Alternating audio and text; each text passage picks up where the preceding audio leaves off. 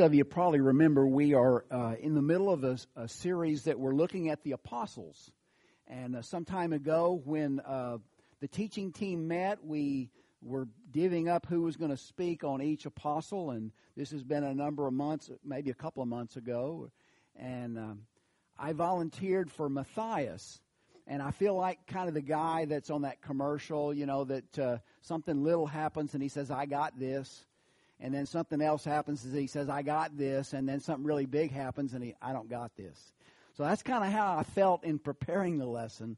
But I think we'll get a lot out of looking at Matthias and looking at this situation, because you can see the faith of the apostles. And I think we can see from this study the importance of each of our lives and how we live it and how we work inside the Lord's kingdom. And I want to start with looking at somebody other than Matthias. I want to look at this guy, Leslie Lynch King Jr. And I'm guessing you probably don't know who he is. But let me tell you a little bit about him, is that his mother, he had a pretty rough start, because 16 days after his birth, his mother left his father. And they were in a very, very abusive relationship. And so she left him, and so now here's this lady that walks out, and this happens a lot in life, but that's his start.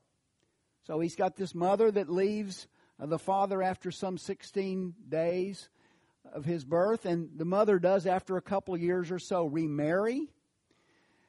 And we find out that this young man became a very good athlete. In fact, he went on to play college football. And he had some opportunities to play professional football and chose not to do that. But he was a patriot, and he enlisted in the Navy after Pearl Harbor. That was a rallying cry for our country, and a lot of young men around that age jumped in, and they came to the aid of our armed forces, and he served in the Navy for a number of years. He was eventually elected to the House of Representatives, U.S. House of Representatives, and served for a number of years there. And he became the minority leader of the House. Now, that sounds pretty good.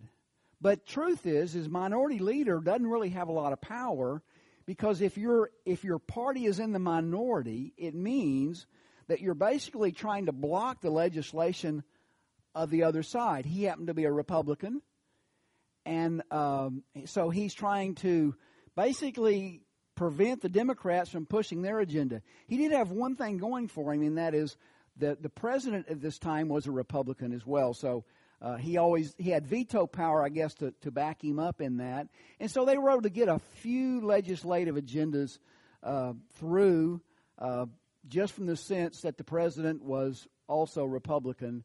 And so, anyway, my point is that he wasn't enormously powerful, although he rose to a pretty high position.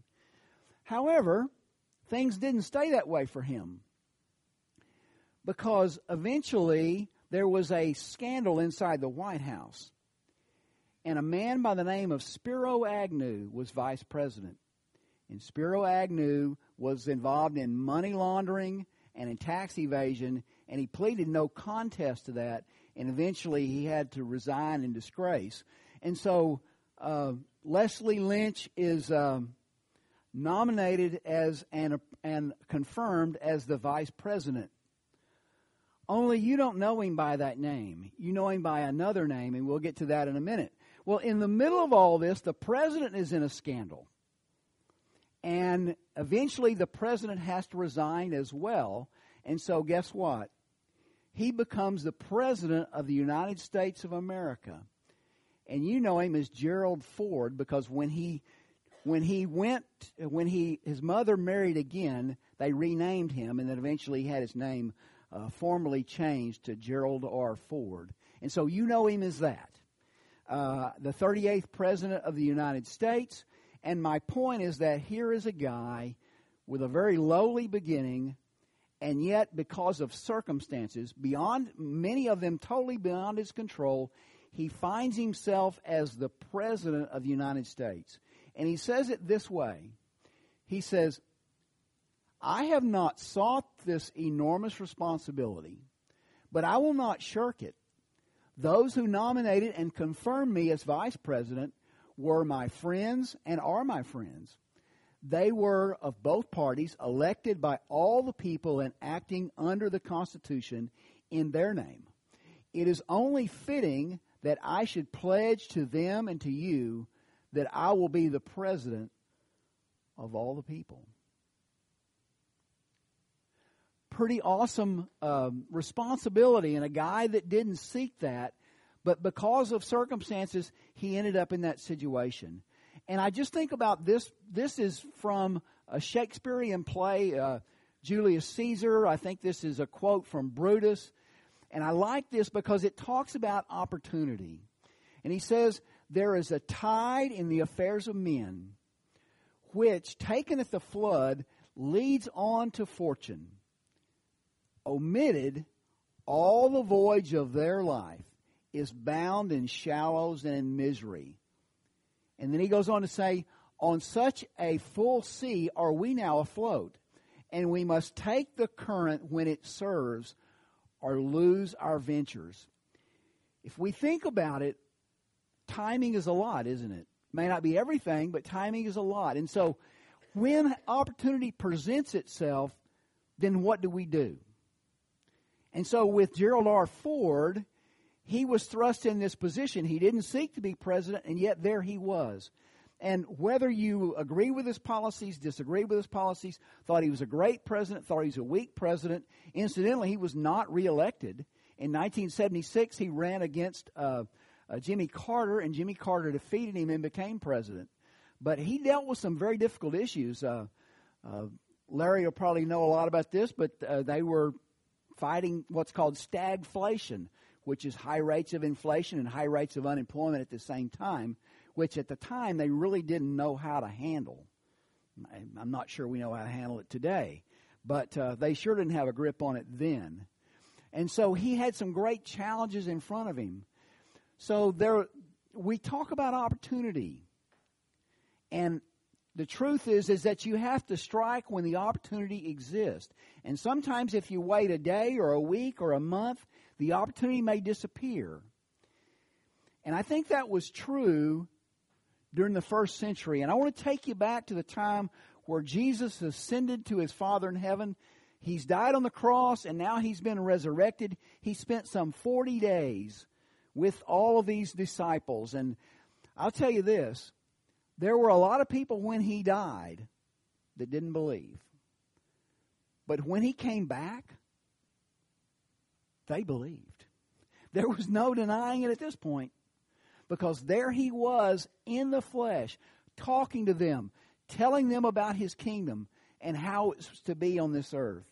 And so here we find them as they see Jesus ascend up to his Father in heaven, and it says, and they returned to Jerusalem from the mount called Olivet, which is near Jerusalem, a Sabbath day journey. Now, I don't know if you're familiar with that phrase, but a Sabbath day's journey is the distance that a Jew would be allowed to travel on the Sabbath day. You know, you think about a day's journey. That's not a Sabbath day journey. A Sabbath day journey is less than 1 mile, because the Jews would set certain laws. And so they would say, well, you know, so what is work? You know, they're not supposed to work on the Sabbath day. Well, what is work? Well, one thing that would violate that is if you traveled farther than what was authorized. So that was Sabbath day journey. So this was a little less than 1 mile. And they came back and they entered into this place that they were staying. And they went up into this upper room, and we can see the familiar list of people that were there. And so they continued with one accord in prayer and supplication. And there were women there as well. And so we find in those days there's Peter that stands up in the midst of them. And there's about 120 of them, followers, devout followers, what we would call disciples of Jesus Christ, that had seen the resurrected Christ. And again, if you didn't have faith before, and you saw him go to the cross, and then you see the after effect, and he's alive, and he's with you, and he's communicating with you, you believe now. There's no doubt about that. And think about that for just a minute before we move on. 120 people.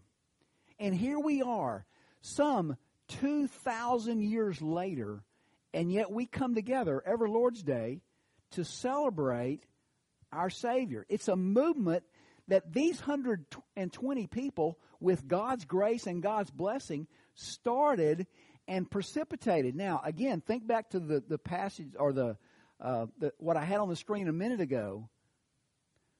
When there's a tide in the affairs of men, which if taken at the flood, in other words, when the time is right and you hit it and you ride the crest, then it leads on to prosperity. But if you miss it and you sit around and you do nothing, what happens? Then the next tide, it may be a long time before it comes around. So these 120 people must have seized that opportunity. They must have taken advantage of that for us to have what we have today. The longest and strongest movement, religious movement in the history of the world, really. And one of the things that Peter was acutely aware of is prophecy, and that Jesus had to fulfill all these prophecies. And so one of the prophecies was this, in verse number 20, Acts chapter 1. He says, "For it's written in the book of Psalms, let his," and he's speaking of Judas that betrayed him, "let his dwelling place be desolate, and let no one live in it." And that is a reference to Psalms chapter 39 and verse 25. And he goes on to say, "Let another take his office." And so it was of necessity that, and this is Psalms chapter 109 and verse number 8, a reference to that. So Peter, aware of Old Testament prophecy, said that we've got 11, we had 12, one now has died, and by prophecy we're supposed to have another one take his place. So what they did, "Therefore, of these men who have accompanied us all the time that our Lord Jesus went in and out among us, beginning from the baptism of John to the day that when he was taken up from us, one of these must become a witness with us of his resurrection." To become an apostle, to take his office, to take those responsibilities, and to take that on and to do that and to execute that office. And so they selected 2 men. And I want you to notice here that we're not talking about 2 novices. How long have these guys been there with the Lord? It says all the way since his baptism. So these are people who had been followers of him for a long time. They weren't new to the faith. They were very seasoned. And of these men, there were 2. One they looked at was called Joseph. He was called Barsabbas, and his surname was Justus. And then there was Matthias. Now, you already know, since the title of my lesson has to do with Matthias, you know who was selected. Isn't it interesting that we have more information here about Joseph that wasn't selected than we do about Matthias that was selected? So we have these 2 guys, and so what they did is they cast lots. But the first thing they did before that is they prayed. And they prayed and they said, "You, Lord, know the hearts of all. Show which of these 2 you have chosen to take part in this ministry and apostleship, from which Judas by transgression fell, that he might go to his own place." And they cast their lots, and it fell upon Matthias, and he was numbered with the 11 apostles. As to exactly what form the casting of lots took, I don't really know. In fact, I read different commentators that had different opinions on that. But in general, the agreement was there could be no consensus as to how that happened. Some suggested that they probably carved an initial on the rocks, and then they had several rocks in there, and they pulled one out, and whoever's was pulled out, that was the guy. And so, but the idea was that they narrowed it to 2, and then they were going to let the Lord decide which of these 2. So both of these guys obviously were important people, or they wouldn't have been nominated. And so Matthias was the one that was ultimately selected and took that office that was vacated by Judas. And you think about that and about opportunity and about how quick opportunity strikes. Now, Matthias, he wakes up one day, he's one of the 120. In a split second, he goes from being one of the 120 to one of the 12. Just by chance, just like our friend Gerald Ford. But you think about that through Scripture, it's really true throughout. Think about Noah. He's walking along minding his own business, and God calls him to build an ark. Before that, he didn't know anything about an ark. And God called him to do that just out of the clear blue. Abraham, God talked to Abraham and told him to get up and leave the place he was going, and that he promised, if you do that, I'll make you a great nation. And so Abraham followed what God told him to do just in a moment. Think about David. David was chosen king of Israel. And they went into Jesse's house, and they were looking for the guy that was going to be king, and they picked all of his brothers first. And there's one more, and it was the runt. It was David. And David became king of Israel just by God's choice, just by happenstance.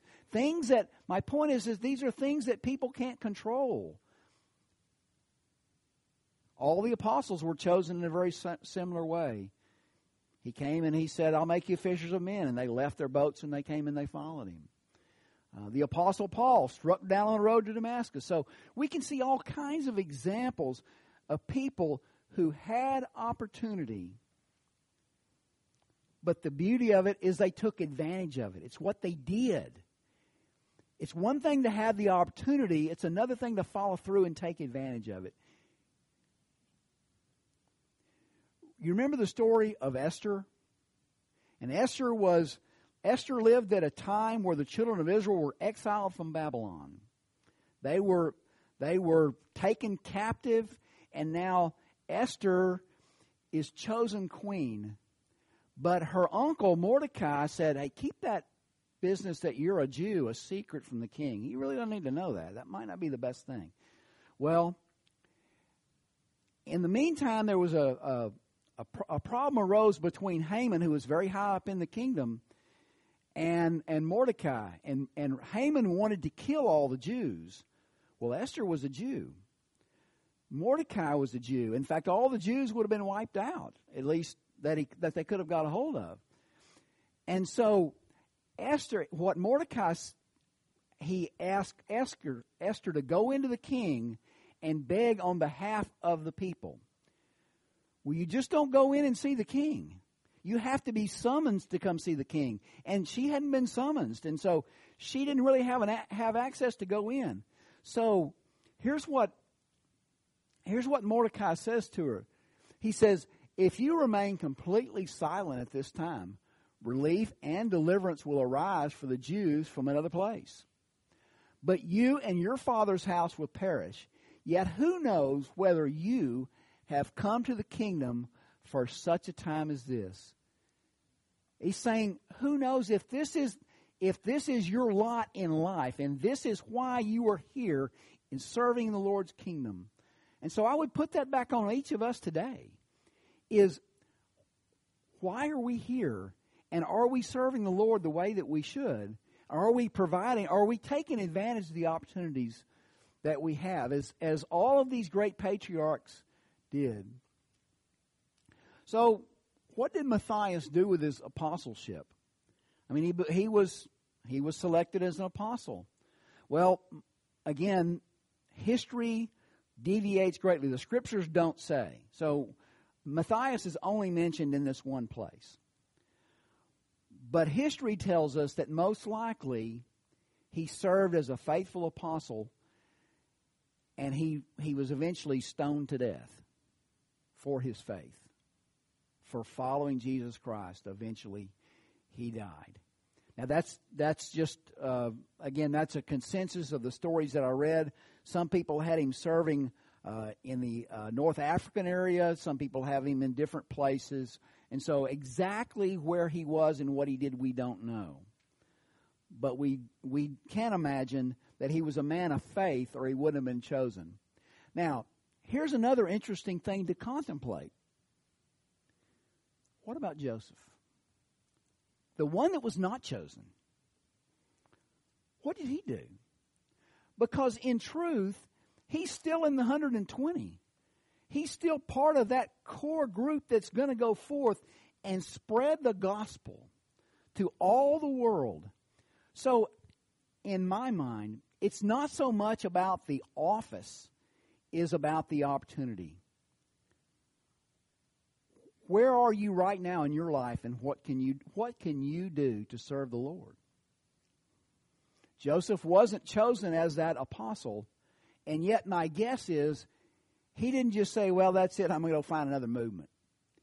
He saw Jesus Christ in his resurrected state, and my guess is if he was thought well enough to be chosen as one of the two to be considered, he also served in the Lord's kingdom and did many great things for it.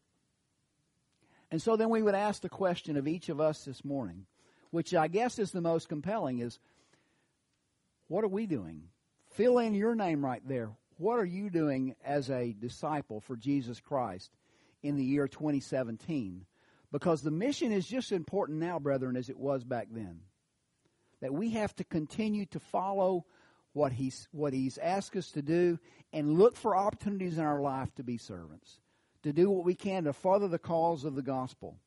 And I will say this, I'm extremely proud of what this group has accomplished. We have had, in this construction project that we've had going on for several months, we have had so many people step up, lend their time and their talents and their efforts and their imagination and their skills, and allowed us to do something that will provide us a nice place that we can worship.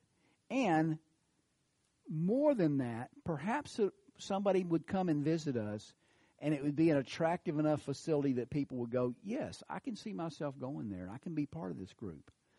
So serve in the Lord's kingdom where you have opportunity. Do everything you can to further the cause of Jesus Christ, and the Lord will be proud of you. And whether you're Matthias or whether you're Joseph that wasn't chosen, you have a purpose. So I would invite you to that purpose this morning. We're going to offer a song of invitation. If the church can help you in any way, then I would ask you to come forward. We'd love to pray with you and for you. And we would ask you to come as we stand and sing the song that's been selected.